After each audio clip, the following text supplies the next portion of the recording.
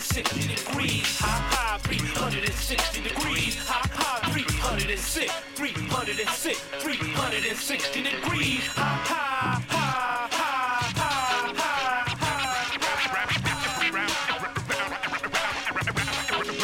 Round and round, round we go. To the circle, 360. Round and round, round we go. Life was insane. Good evening, everyone, and welcome to Full Circle, your cultural affairs radio magazine, produced by members and graduates of the First Voice Apprenticeship Program, broadcasting from right here at KPFA in Huichin, occupied Ohlone territory, also known to settlers as Berkeley, California. This week on Full Circle, we will be diving back into the lynching case of Timothy Charles Lee, who was lynched at the Concord BART station in 1985. On tonight's show, we'll hear voices of the community that gathered in Concord for the first annual memorial walk for Timothy Charles Lee, including testimony from Kiku Johnson, the now former executive director of the Rainbow Community Center in Concord. We'll also hear a brief history of lynching in the United States by First Voice graduate Rod Akil, and LA-based artist Ken Gonzales' day and his history of lynching in California by Shiloh B. We'll also meet a San Francisco-based visual artist, Maria Judice, and learn how Timmy's story has influenced her life and her work. All that tonight on Full Circle. I am your host tonight, Free Will and Franklin, coming to you from right here in downtown Antioch. This is Bay Miwok territory. Tonight's show is dedicated to the life of my cousin, Timothy Charles Lee, and the renewed fight for justice for Timmy. Head over to Facebook right now and like our new page, Reopen the Case of Timothy Charles Lee. And keep it locked right here to KPFA.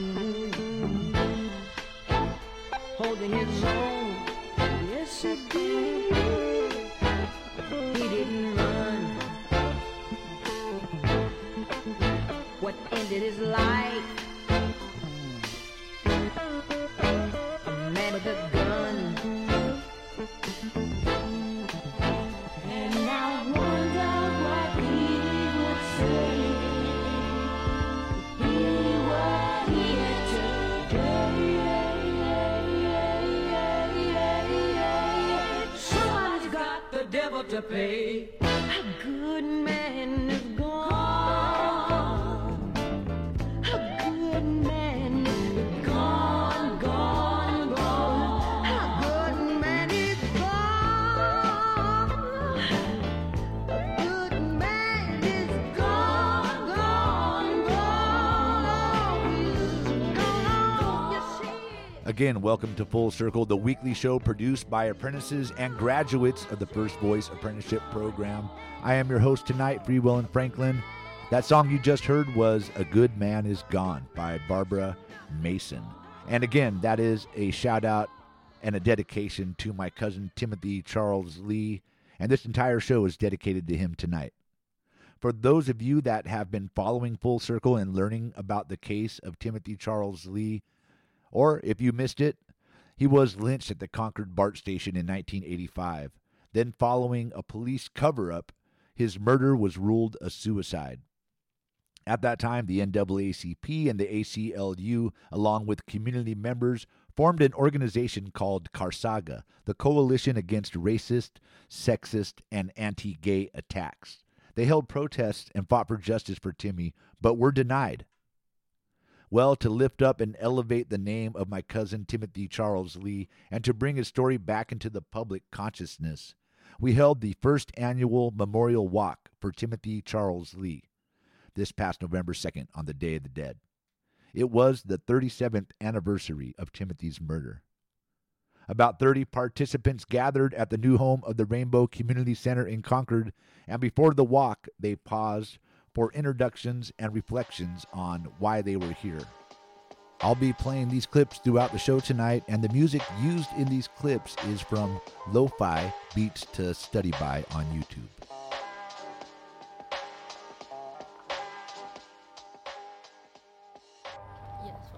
My name's Nicole. I use she, her pronouns.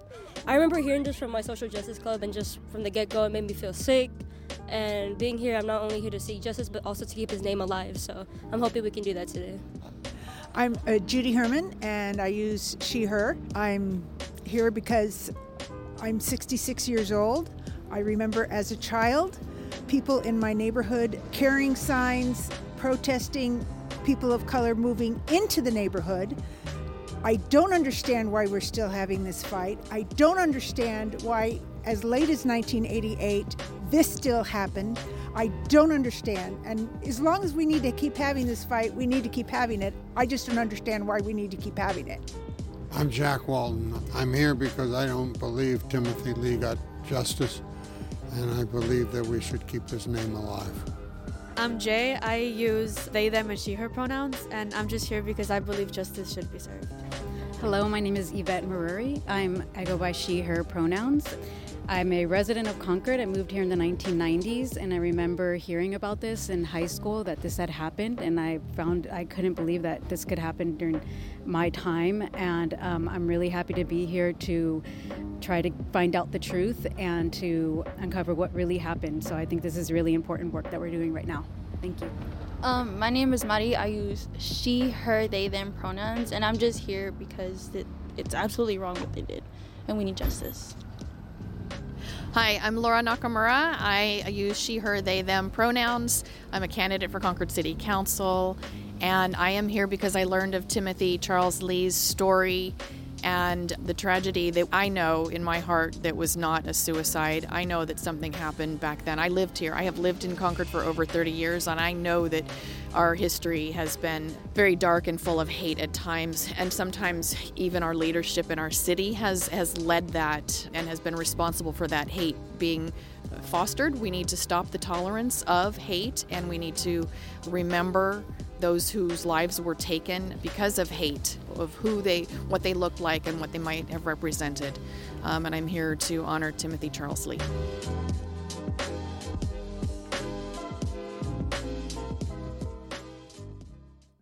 Welcome back. You're listening to Full Circle right here on 94.1 FM, KPFA, and kpfa.org. We are part of the Pacifica Radio Network.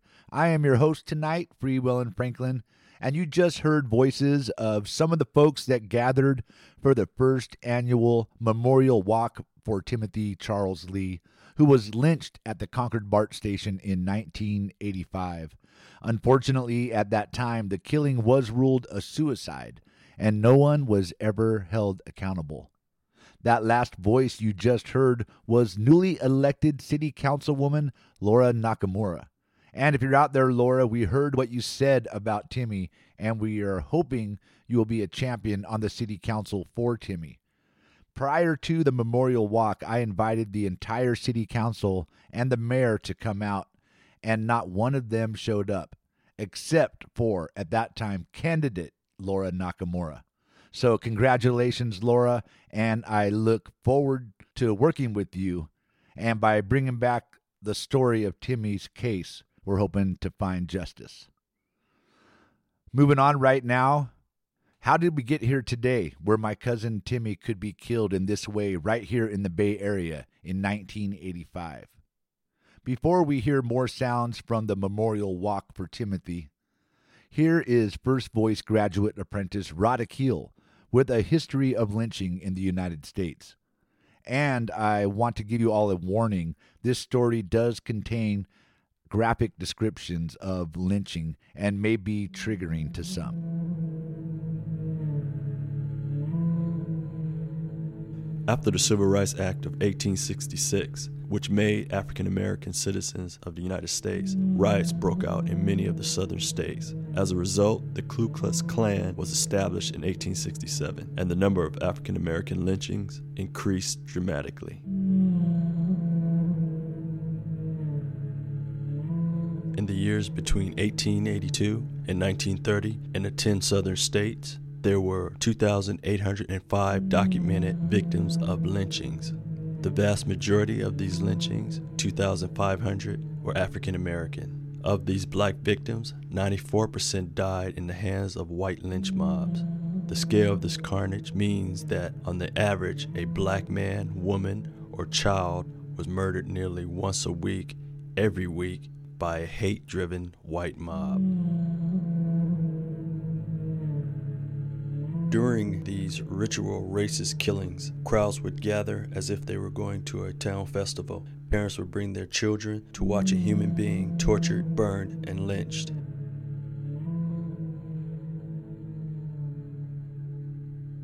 Dr. Joy Leary, the author of Post-Traumatic Slave Syndrome, in one of her lectures reads a newspaper article that describes in great detail one of these lynchings. Before the torch was applied, the Negro was deprived of his ears, fingers, and genital parts of his body. He pleaded pitifully for his life while the mutilation was going on, but stood the ordeal of fire with surprising fortitude. Before the body was cool, it was cut to pieces, the bones were crushed into small bits, and even the tree upon which the wretch met his fate was torn up and disposed of as souvenirs. The Negro's heart was cut into several pieces, as was also his liver. Those unable to obtain the ghastly relics direct paid their more fortunate possessors extravagant sums for them. Small pieces of bones went for 25 cents, and a bit of the liver, crisply cooked, sold for 10 cents. As soon as the Negro was seen to be dead, there was a tremendous struggle among the crowd to secure the souvenirs. Knives were quickly produced, and soon the body was dismembered. Plain old common folk did this. In the documentary American Lynching, James Cameron remembers being almost lynched.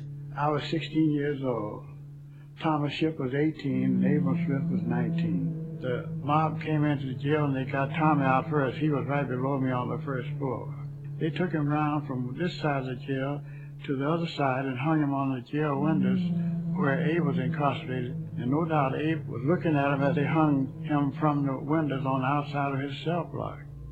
Then 15 or 20 minutes later, after celebrating that kill, they came back in, they got Abe out, they beat him to death, drug him past the alley here, and I couldn't see anymore, and then a half a block away, they hung him on the tree. Finally, this guy said, take them all out and lynch him, and when he said that, this 16-year-old boy, Charles Haynes, he raised his hand and said, it wasn't none of us, Lester, that's him right there, and he pointed his finger at me like that. And when he did that, the mob closed in on me, and when they got out into the street, the mob hollered, we got him, we got him, we got him. And the police was helping the mob so they could get me up to the tree where Tom and Abe was hanging with the rope around their neck. And they got me up to the tree, they put the rope around my neck, and they threw the end of the rope over the limb of the tree. I kept looking to the right and to the left and begging for help and telling the people to help me that I hadn't done anything to deserve this. And they were getting ready to pull me up when I prayed to God. I said, Lord, have mercy and forgive me my sins. As soon as I prayed, a voice came out. It said, take this boy back. He had nothing to do with any killing or raping. And that voice came from far away, drifting down. And that mob that had already killed 2 human beings, and they took that rope off my neck and they allowed me to stumble and stagger back to the jail. which was just a half a block away. People from the lynch mob would take photographs of the dead victims and make postcards and mail them to their friends and relatives throughout the country. They would also take these photos, frame them, and hang them on their living room walls as if they were family portraits.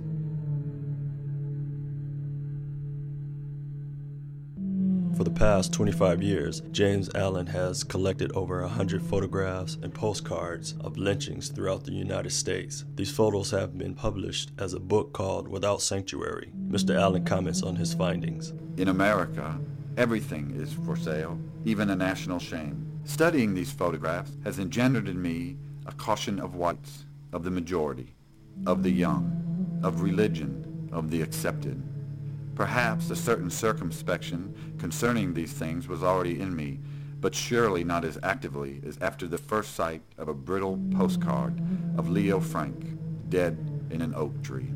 It wasn't the corpse that bewildered me, as much as the canine thin faces of the pack, lingering in the woods, circling after the kill. Hundreds of flea markets later, a trader pulled me aside and in conspiratorial tones offered to sell me a real photo postcard. It was Laura Nelson, hanging from a bridge, caught so pitiful and tattered and beyond retrieving, like a paper kite snagged on a utility wire. That image of Laura layered a pall of grief over all my fears. I believe the photographer was more than a perceptive spectator at lynchings, positioning and lighting corpses as if they were game birds shot on the wing.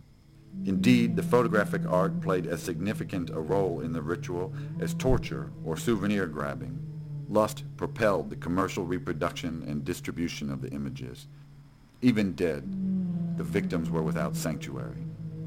With each encounter, I can't help thinking of these photos and the march of time and of the cold steel trigger in the human heart.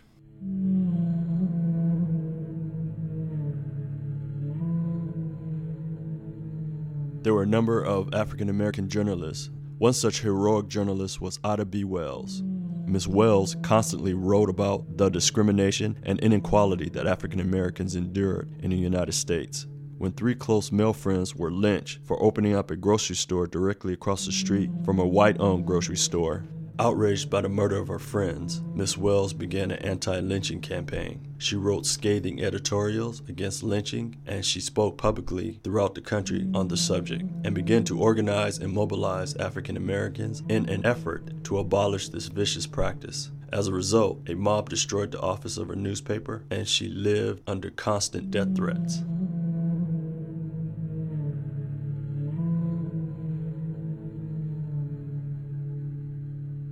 During this horrific time, black congressmen tried to pass an anti-lynching bill.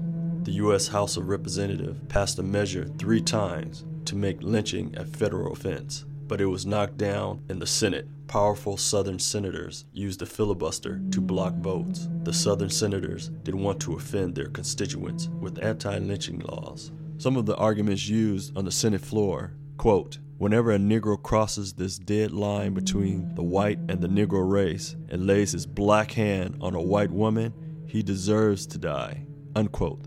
That was said by Alabama Senator James Thomas Heflin in 1930. In the 1938 debate, Richard B. Russell, a senator from Georgia, constantly referred to lynching victims as niggers.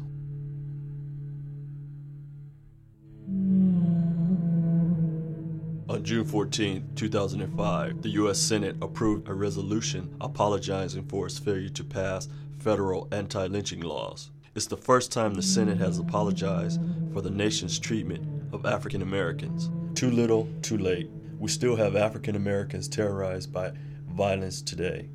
There was the highly publicized killing of James Byrd, who was dragged behind a truck and decapitated in Jasper, Texas. There was the well-dressed African American young man who was found hanging from a noose in Concord, California, that official claim was a suicide. And of course, there is the systematic genocide of young black men in urban communities today. So in another 100 years, will the government apologize again for the thousands of black lives lost and they still didn't do anything to stop it? For Full Circle, I'm Rod Akil. A quick update to this story. The U.S. finally passed anti-lynching laws in March of this year, 2022, when President Joe Biden signed the Emmett Till Anti-Lynching Act of 2022. Welcome back to Full Circle right here on 94.1 FM KPFA. That was a short history of lynching in the United States by First Voice graduate Rod Akil. Thank you for that historic perspective, Rod. Let's bring it back to the present day and hear some more voices from the first annual Memorial Walk for Timothy Charles Lee, held November 2nd this year in Concord, California, 2022. Hello, I'm Evelyn Suarez. I go by she, they, he, or any pronouns, and I'm here to honor Timothy's life. And I'm also very sad that I barely heard about this recently. I hope that more people can find out about this. Hi, my name is Nico. I go by she, her, and it's an honor to be here and fight for justice. I'm Kent Green. I use he, him pronouns, and I'm here to support my community, friends, family, co-workers, and just people in general. Hi, my name's Sirena Saldivar. I go by she, her, and I'm here to support Timothy and his family. And I guess it's really shocking to hear that this occurred in like a town that I've been living in for my whole life, and to know that my family and friends that are part of the LGBTQ community and are either Black or Native, and to know that stuff like this could happen to them is like really disturbing and heartbreaking. So hopefully we can get justice. I'm Donna Walton, and I've lived here since 1979, so I remember when this happened, and at the time just really thought it was very, very suspicious. Didn't really get involved in it then. So I'm here to see if we can at least bring this back and really get our community to look at the circumstances of what happened to him. I heard about this a few years ago, the incident, just in murmurs from the grassroots community, and then I heard it from you directly recently. I recently became acquainted with you. I'm here in an act of solidarity, looking for justice. Oh, I'm Dave Hughes. I'm Laura Valdez, and I use she, her pronouns. I'm here to just help bring Timothy's name to the light and to honor him. It's never too late to get justice. Hi, my name is Kelly Ferguson. I'm the Director of Development with Rainbow Community Center. I'm here today to honor Timothy Lee and in solidarity for all the Black and brown, queer and trans individuals who get targeted. Hello, my name is Axel. I use he, him pronouns, and I'm here in solidarity to remember the life of Timothy Lee. All right. You are listening to Full Circle on 94.1 FM KPFA and kpfa.org. We just heard some more of the voices of the people that gathered for the first annual Memorial Walk for Timothy Charles Lee. And right now, I want to send a big shout out to everyone that showed up to honor Timmy. I was really impressed with the turnout of the high school students. The young people came out for Timmy, and I appreciate it very much, and I thank you all. Well, after we walked through the streets of Concord to the spot where Timmy was killed, where local residents had set up an altar, we took time to hear some of the speakers. Here is Kiku Johnson, then the executive director of Rainbow Community Center, sharing his story. Hey, everybody. Thank you for being here. I heard someone ask about stories, and I was really struck by when we had our opening of our center early in September for a group of folks. Frank's dad was there, Frank Sr., and we talked to him about embracing who Timmy was. And Timmy was also a queer man, also a gay man. And Timmy expressed himself just like we all do in our ways and how we show up and what we look like, what we choose to do with our hair and our clothing and makeup, etc. And he was embraced by an elder in his family, and that made all the difference around him being able to thrive and be his full self. But when I think about someone like Timmy, again, I was 12 years old when he was killed in 1985. I was also someone who was embracing art and expression in so many ways, and also a person of color, and also a queer person. So I'm an out transgender man, and I know how important it is to have representation and to show up and to be visible. I also know how much risk that is in different times, in different places. And to think about someone like Timmy who was here and the story of how he got to this space, not even his home space, that someone can take a look at you and take a look at the color of your skin and make other assumptions and be threatened and have fear around that in a way where you express harm and you kill somebody. And then you have systems that don't show up to be there for you. I'm struck by so many aspects around who Timmy was, wishing that I could have known who he was, knowing that he would be 60 in this year, knowing that it's 37 years ago, thinking about there was someone here with an Oscar Grant sign as well. I live in Oakland, about a couple miles from Fruitvale BART. I think about all the things that happen in our public spaces.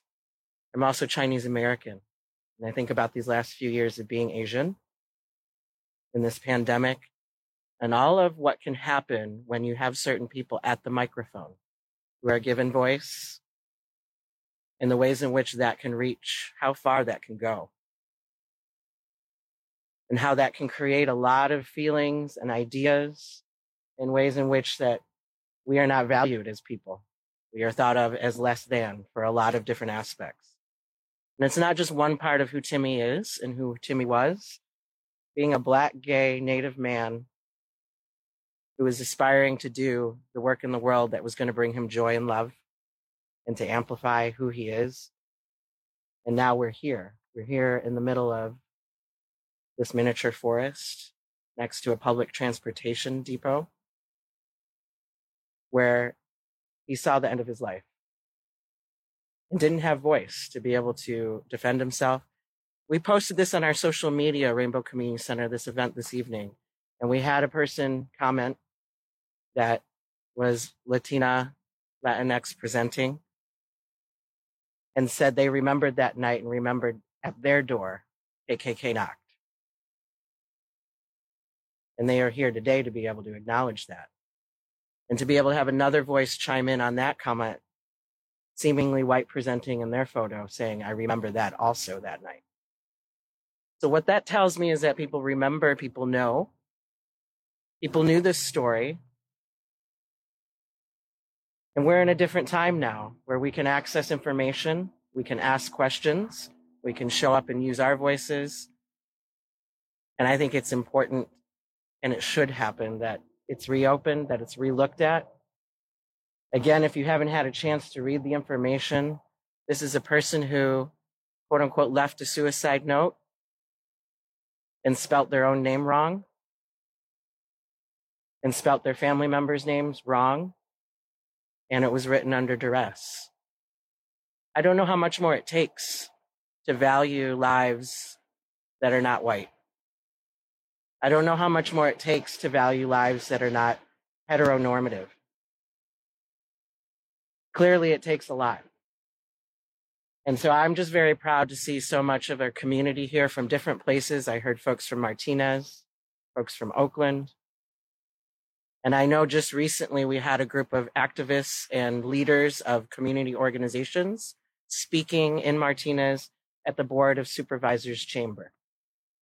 They brought up phrases like looking at systems and ensuring that they're not based and informed by white supremacy, and still having people who are politicians, who are in leadership roles that are given voices, saying we are not comfortable with that phrase. I stand here and I say, I am not comfortable with someone being murdered. We need to look at language. We need to embrace what it means. We need to look at what really makes us upset and afraid. And I know we're not talking about the people that are standing here with lights in their hands. We're talking about the people in the buildings that run the services and the systems, and the folks who say, it's not my job to reopen a case. It's not my job to talk about this story or the statute of limitations of how many years lynchings can be acknowledged. We know that that's still happening. So I hope and I want to encourage you all to continue to share this story, to ask for reactions, to ask what people think about things and what it makes them feel. And if they know somebody in their world that is queer, that is Black, that is Native, that is aspiring again to have a life of joy, to be able to pursue creativity. This is not someone who had any issues happening where family members were concerned and that anybody was worried that this person was depressed, that was on the verge of taking their life. Again, a Black presenting person lynching themselves in a public space. I don't know folks in my culture or in any Black culture that would choose to do that. And if that's not questioned immediately, then there's definitely something wrong with the systems and who is choosing to say, it's my story to reopen. So please talk to folks, even if you're on the verge in the moment of like, yeah, I kind of know somebody that has power. I kind of know someone that has voice. It's about the conversation so people understand that we all have the ability to ask for what we need. I am grateful for the voices that are youth that are here this evening. I think it's a lot to learn about these things and to know that folks like us are still at risk. I can be out, I can be proud, and I can also always look over my shoulder every time I get out of a lift, every time I drive into the parking lot of my job. It matters to me to know that you all know to keep each other safe and to speak up and to say something. Thank you so much. We honor Timothy. He knows that we are here. We see this beautiful ofrenda behind us. This is the second day of Dia de los Muertos, and this is the day when the veil is the most thin. And when we honor folks that have been with us on the planet, they know they can be here with us as well. We know Timothy is here right now. Timothy, who didn't have voice, is grateful that all 38 of us are here right now and that we will continue and walk back with our signs and our voices so that 38 other people can hear that on the street, so they can tell 38 other people. Thank you so much.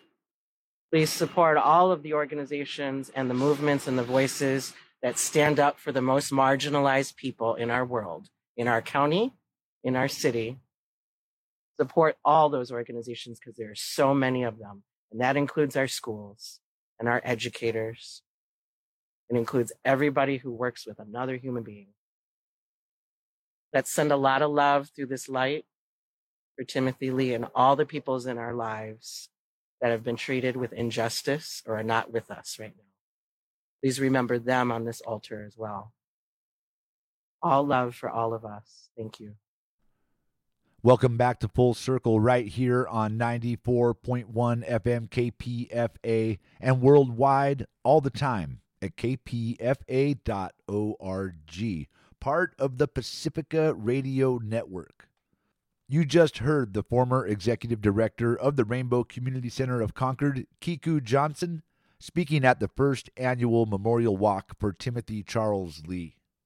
A big shout out to Kiku Johnson and the Rainbow Community Center for honoring my cousin Timmy with a dedication of one of their clinical rooms at the Rainbow Community Center's new location, 2380 Salvio Street in Concord. If you know anyone in the LGBTQIA plus community that needs any sort of support or services, please reach out to the Rainbow Community Center. You will find them online, and of course, we will post a link on our website, kpfaapprentice.org, just after the show tonight. Also, that was just 10 minutes of our 30-minute gathering. To hear and see the rest of the speakers, including folks from the Concord Community Alliance and more from the newly elected City Councilwoman Laura Nakamura, please go to the First Voice Media Facebook page. That's First Voice Media on Facebook. There you will find the entire video And as always, we'll post a link on our website, kpfaapprentice.org, just after the show. Well, moving on right now, we're going to hear this interview I recorded yesterday with San Francisco-based visual artist Maria Judice. All right, this is Free Will and Franklin back here with you all on Full Circle.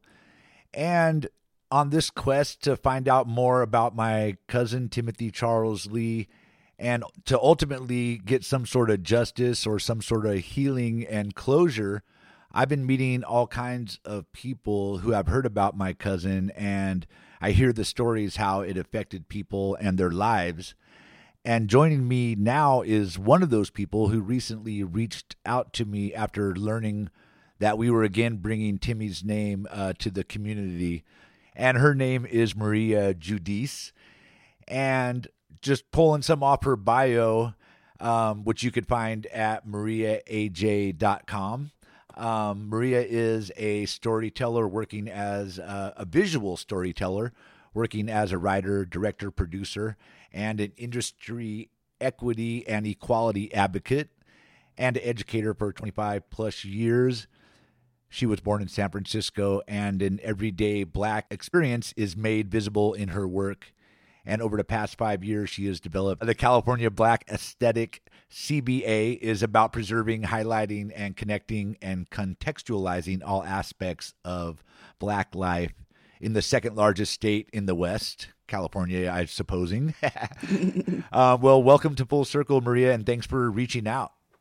Thank you. It's really great to be here and great to connect around Timothy. And I woke up today and I was like, I can't believe I'm taking such a huge leap and having an actual connection and conversation with someone about this person that I have been researching and learning more about over the past 5 years.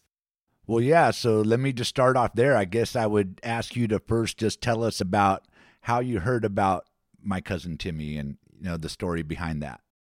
Yeah, so I probably will start this story about maybe 6 years ago. My grandfather had recently died, and we were very close. He was probably my best friend. And there was a little note with a Polaroid attached to it, and the note said, "Don't forget to tell Baby Horse Around about this." And Baby Horse Around is me. We all get nicknames in my family. My family's from the South, so we love nicknames. And my grandfather died right before he told me the story. His kind of thing was like, Black history wasn't something you went to school to learn, which I did.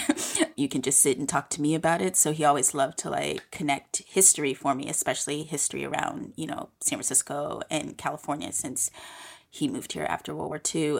And when I flipped the Polaroid over, it was a picture of a man hanging from a tree. And at the time, I didn't know that it was at the Concord BART station. But I eventually figured that out. But on the back of it, it just had little Timmy Lee on the back of the Polaroid. And I'm not sure, but I really think my grandfather took the picture. He was a kind of an amateur photographer back in the day, and that's kind of his thing, is to be weirdly obsessed by something to the point of him going to a photograph and have his own direct, storytelling about it because he was there. And so when I learned more about Timothy, I realized that there was probably some kind of family connection. I'm not 100% sure because my grandfather was 94 when he died, so most of the people that would know have passed. But what I have found out is that Timmy basically lived in the same neighborhood in Berkeley as my uncle. On Acton Street is where my uncle lived. And I just realized that whole neighborhood is where we kind of spend all the weekends. And so I'm just kind of guessing right now that there's probably a deeper connection, which is why my grandfather was so intense on telling me. And I think there's also this other piece of it that I very much remember is we all never were told, we never catched BART after a certain time. I was 6 when Timmy died, and my family was very much on a not a fear factor, but there was a lot of fear around traveling outside of Berkeley, outside of Oakland. Like we could go San Francisco, Oakland, but anything out that we were driving, and we were driving all together. And there was a constant kind of like story in the background, a lot of these like shadow stories around fear. And it had a lot to do with Timmy. So when I asked like my parents' generation, they're like, oh, they remember it. And they remember all the kind of parties that stopped that were in like Concord and Antioch and Lafayette, anywhere in the like kind of outer Bay Area. But they don't remember so much about the Timmy story, other than, yeah, they remember it happened. My mom totally was like, yeah, it happened. I'm like, and more. And I think there's this kind of a sense of like them blocking out the thing that triggered them from actually having this mobility in the Bay Area. And so since then, I've been just trying to like dig up more and more this story because, you know, I was 6. Earlier when we did talk, we talked about burying history and things that happen when you do that, and also about healing and what happens when you have like some sort of reconciliation, some sort of awareness and acknowledgement. Yes, this is a terrible history. It happened here in Concord. You know, what can we learn from it? How can we grow out of it? You know, so burying history and healing, because I felt a little frustrated because I attended the 2 council meetings in Concord leading up to my cousin's memorial walk. And I was on Zoom, of course, but I did speak. And I personally invited the city council and the mayor to come out, and none of them showed up. And I felt it was a missed opportunity for healing and taking account for what happened in your city long ago, which has been buried and forgotten, or at least, you know, tried to be buried and forgotten. So tell us about what this tells you. One, that none of the sitting board at the time showed up. Also, what happens when we do embrace our history or bury our histories, and sometimes if we could have some sort of healing, what it could mean. Well, I will just say that since I've been working on this film, I definitely feel the spirit of Timmy giving me momentum and giving me these little pebbles, even bringing me to you. And I think that's an important thing about laying him to rest and bringing the truth, this collective truth that us on this side of the tracks, us that are on the south side, us that are marginalized, and fight for our truth to be recognized. Like, I think I'm here even speaking to you because he's really pushing me to keep this story alive and figure out how best to get it to a center space and recognize so he can rest. I think it's a huge part of the Bay Area right now, of this healing process that's very necessary. Like, you go to these spaces and you can feel the energy that's stagnant. You can feel these lost souls that are asking us all to recognize and to be careful and to give us warnings around how to navigate spaces. Healing is not easy. I don't necessarily think politicians are very, very good at it and ready for it. But if we're talking about progress, if we're talking about forward movement, we have to move through the pain. And it's not just about reliving and conjuring the pain every 5 seconds. It is about actually feeling like you are saying a piece of your heart and a piece of your grief so that you can then have generations move through that and understand how we move past the history. And history is very possible to move past if we really want to, right? And we all need to work together. I mean, like, there's so much in the healing process, even with my own work, that I feel it's necessary for me to stay in the Bay Area and to collectively make a future for everyone to live in. Tell us briefly, because we're running out of time, where people can follow your work and, you know, what they will find there. What is some of your other work? Yeah, really quickly, I just want to say that Timothy inspired a feature film right now called Elephant. And obviously the elephant in the room is that we have a lynching that has happened in 1985 in California, and there is not a collective memory of that is recognized in a center space. And that film right now is in festival. I think you can catch it probably at the Gullah Geechee Festival online, or you can just go to elephantfilm.com and learn more about the film. Most of my work is online. again, you can go to my website, mariaaj.com, and see more of my work. I'm always in San Francisco, kind of just doing public art and, you know, trying to find stories to bring to light. So I'm around. You can always talk to me. All right, Maria. And you were also inspired to write a poem about Timmy, and you've agreed to read the poem. Tell us briefly about the poem and then go ahead and bust it out. Thank you. I'm going to do my best to read this poem. I just want to say I'm not a poet. I was just really inspired. This is a part of a larger project. So Elephant is a multidisciplinary project. Part of it is the feature film and then the documentary that would be about Timmy.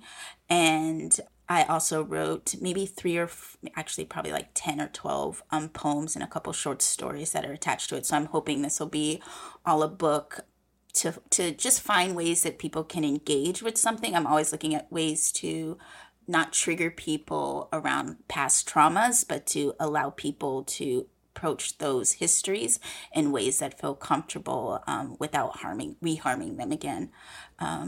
So this is the poem. It's called For Timothy Charles Lee.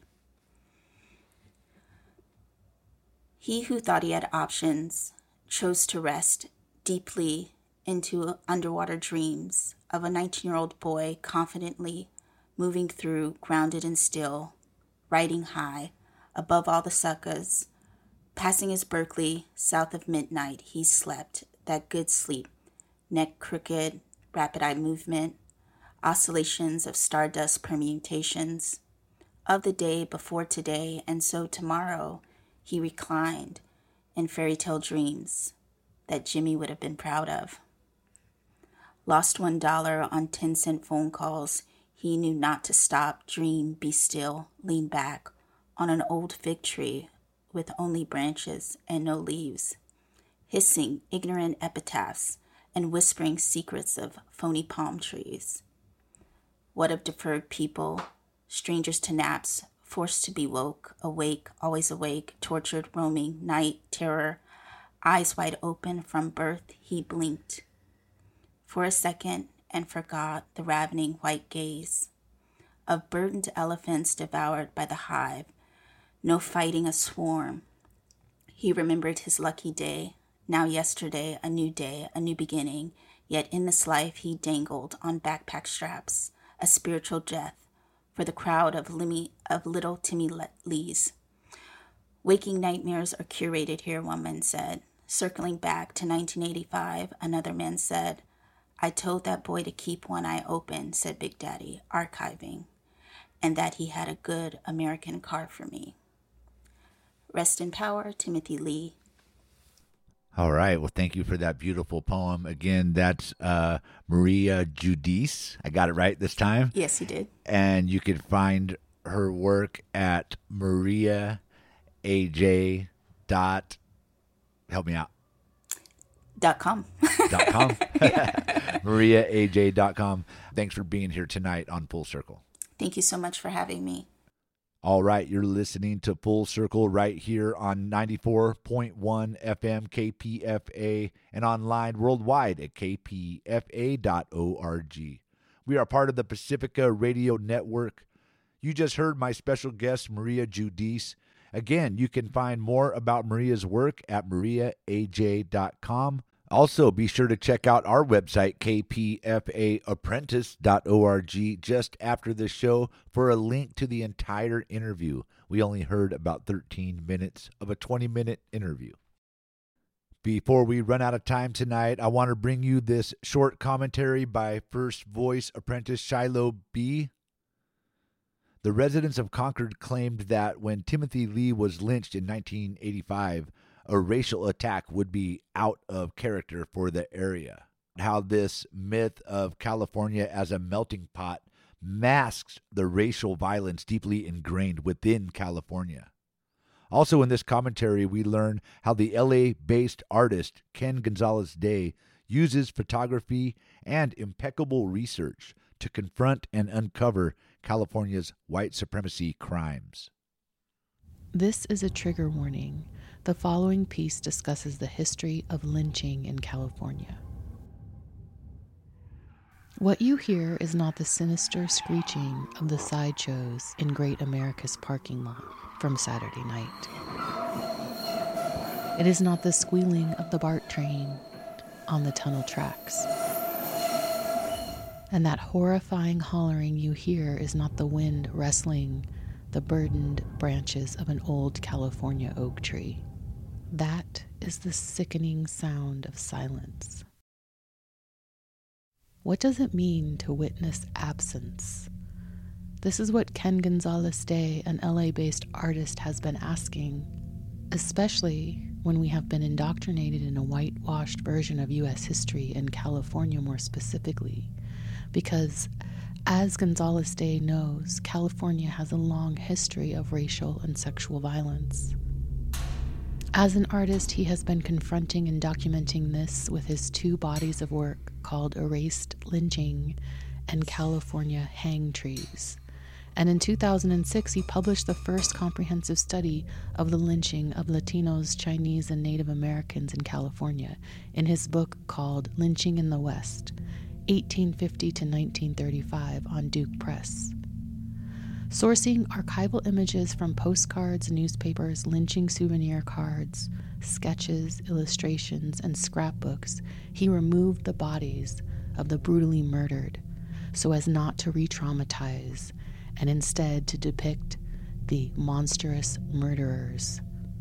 Our eyes take in everything while our minds create facts through selection and conditioning, and both bodies of work undress the vicious spectacle of lynching to lay bare the historical record that, like the lynchings of African Americans, Native Americans, Chinese, and Latinos of Mexican and Latin American descent, were lynched here in California. Gonzales Day's research, photographs, and book combat the near erasure of this history from California's consciousness to testify to the truth of this place. We know history continues to repeat itself when it's buried, erased, or denied.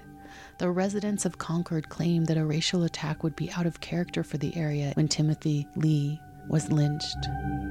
This myth of California's melting pot masks the racial violence deeply ingrained within California. And as Michael German explains, white supremacy was central to the founding of the United States. Sanctified in law and practice, it was the driving ideology behind the European colonization of North America. German wrote in Hidden in Plain Sight, Racism, White Supremacy, and Far-Right Militancy of Law Enforcement. Revealing and reclaiming these atrocious acts is only the first step in repairing the record. Without first admitting the terrorism of white supremacy embedded not just within historical acts, but most importantly within current laws, policies, and practices, its enactment will not actually end. Californian reparations to people of Latinas, Asian, Black, and Indigenous descent must materialize in order to right the wrongs of this racial terror, deeply implanted in the imagination, formation, and action of this golden state. However, it's impossible without first even acknowledging and admitting what has already happened. I hope you will join me in educating yourself and those around you. Please do your part. Thank you for that amazing commentary, Shiloh B, and for bringing us up on the LA-based artist Ken Gonzales Day. We will post links to his work and all the information related to Shiloh's piece on our website, kpfaapprentice.org, just after the show tonight. And in our last few minutes, I'm going to send it back to the introduction circle at the first annual Memorial Walk for Timothy Charles Lee, who this show is dedicated to tonight. This is why we are here. I'm here because I remember when this event happened, there's a resurgence of racism. And this happened a long time ago, and it's still unsolved. And this is happening a lot. We find out what really happened years later. So I'm here to support. I'm Sarah. I used to work just down the street, and I would think about this terrible lynching and would sit there at work and think about that neighborhood back there and think about how someone must know something. And then when I found out that it was Frank's cousin, just left me speechless and frozen. And I believe that someone knows something. I believe that there are people civilians, police, officials shaking in their boots right now as they should be. Hello, I'm Ray. My name is they, them. My pronouns are they, them, she, her, but you can also call me they, them if you want. And I'm a clinician at Rainbow Community Center, and I'm here. I just thank you so much, Frank, for bringing us here together to honor this Timothy Charles Lee's life, and also I'm excited to work with you and to collaborate on seeking justice for this person. Hi everyone, my name is Parisa and I use they, them pronouns. I'm our youth program manager at Rainbow. I'm also one of our clinicians. I'm here in solidarity for Timothy Lee and trying to seek justice for him, because solidarity with Black and brown folks and queer folks is something that is really important to me, and I'm so appreciative of all the folks that have shown up today in the Bay Area, in Concord. This is a really important issue and I really appreciate you organizing this.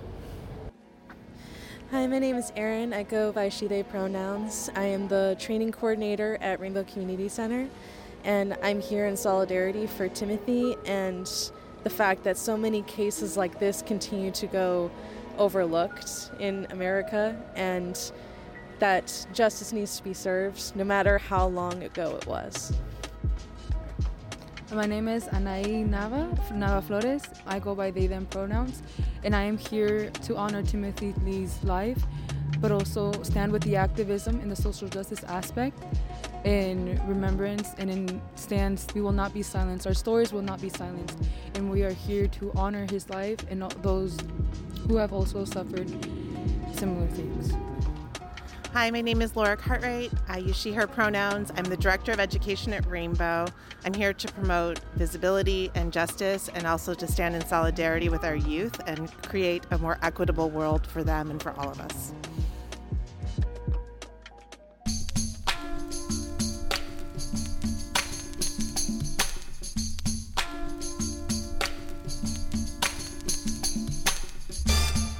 And that does bring us to the end of tonight's show. Remember to check out our website, as I mentioned, kpfaapprentice.org, for more pictures, archive shows, and all the important links and information related to tonight's show, including the links to all the music used in tonight's show.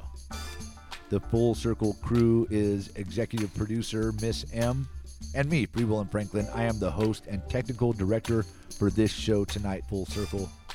Thanks for listening, everyone. And if you are interested in the case of Timothy Charles Lee and want to stay updated on our actions to bring justice, please go to the Facebook page, Reopen the Case of Timothy Charles Lee.